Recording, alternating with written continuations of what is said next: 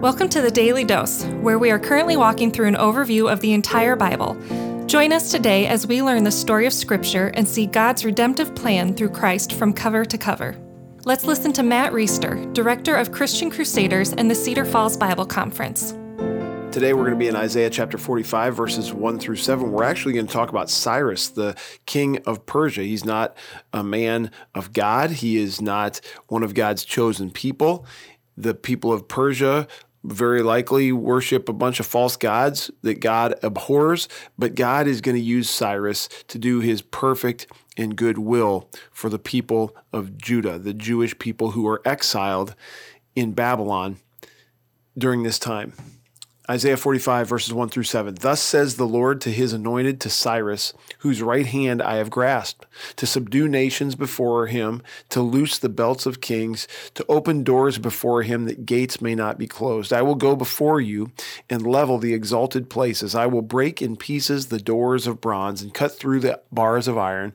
I will give you the treasures of darkness and the hoards in secret places, that you may know that it is I, the Lord, the God of Israel, who call you by your name.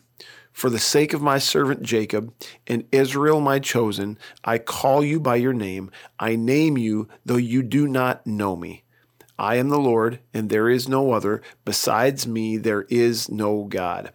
I equip you, though you do not know me, that people may know from the rising of the sun and from the west that there is none besides me. I am the Lord, and there is no other. I form light and create darkness. I make well-being and create calamity. I am the Lord who does all these things. Let's look at verse 8 as well. Shower, O heavens, from above, and let the clouds rain down righteousness. Let the earth open, that salvation and righteousness may bear fruit. Let the earth cause them both to sprout. I, the Lord, have created it. So this is very interesting. Cyrus, this king from a different nation, not God's people, is going to be used as God's instrument. The heading in my passage in the Bible here says Cyrus, God's instrument. And Cyrus is going to be God's instrument. He's going to be used by God to take down the Babylonians, who are the people who are oppressing the people of Judah right now.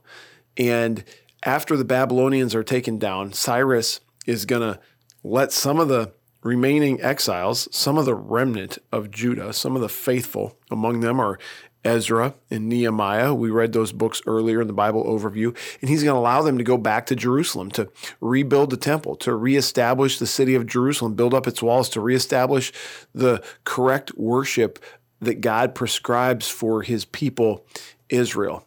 And it's interesting that God is going to use this outside force, who's probably a guy who's not pleasing to him because he doesn't worship the one true God. But that's how God is. God is so big and he's so sovereign. He controls nations. He controls kings, and not just Jewish kings, not just the nation that is his chosen people, Israel, but all nations. The Bible says, and we've referred to this before, that the king's heart is like water in the hands of the Lord. He moves it wherever he will. And this isn't just Israelite kings, Jewish kings. This is all kings of the world. And so here you're using this superpower, Persia, this king Cyrus, to accomplish your will. Why? Verse 4, for the sake of my servant Jacob and for Israel my chosen. That's why I'm calling you by name, Cyrus. Even though you don't know me, I name you, and I'm going to use you to do amazing things in history so that my people can go back to Jerusalem, and so that my redemptive plan for the world will move forward as this remnant of faithful people who are my chosen people will reestablish the things that I've commanded them to, and then eventually they'll have generations follow them and generations follow them, and pretty soon a guy named Jesus Christ, who actually is part of the Trinity living up here in heaven with me, true God, is going to become true man as well. He's going to live a perfect life that nobody could live, and he's going to die a sinless death. He's going to rise from dead, and it's going to open up this plan of salvation so that anybody can be forgiven of their sin, whether they're part of the family of Abraham, whether they're part of the Israelite family tree, or whether they're part of one of any of the tribes and tongues and nations that are all over the world, if they put their faith and trust in Christ. And when they do that, they'll have the righteousness that Christ lived attributed to them, the penalty that they deserve to pay before God for their sin, marked paid, and they can be grafted into my family. This is what God is saying.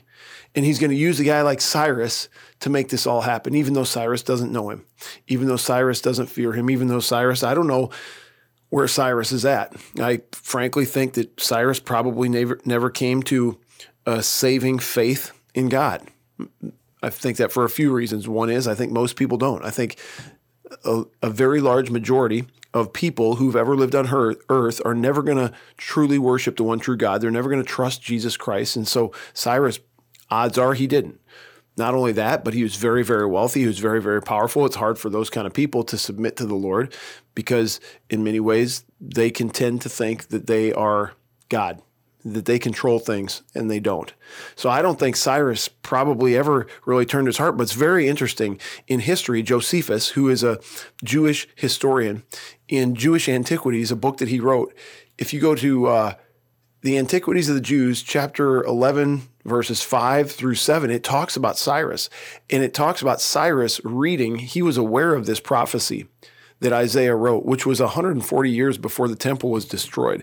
And Cyrus was amazed that Isaiah had divine power to predict the future. And he was amazed that part of this future was that Cyrus would be used to save the people from Babylon, the remnant, and to allow some of them to go back and rebuild Jerusalem. In fact, he says that some of knowing this is what inspired him to make it happen. This is very interesting that God uses anybody he wants, whether qualified or unqualified, to do his work. Think about all the ungodly people through history who God may have very well used for his purposes. I'll let you be creative and come up with those names. But I think there have been many, many people who you go, there's no way God would use that guy. Well, if God uses Cyrus to do his purposes, God can use anyone to do his purposes. And that makes him a very, very big God. And that makes all the stuff that he says in here about I did this, I am the one who did this, I'm the one who's doing these things. This is not an arrogant God. This is not a cocky God. This is a God who actually is doing all things. And we should be very, very thankful because a big God is in our very best interest. We don't want a small God that we can fit in our pocket or pull out like a genie in a bottle.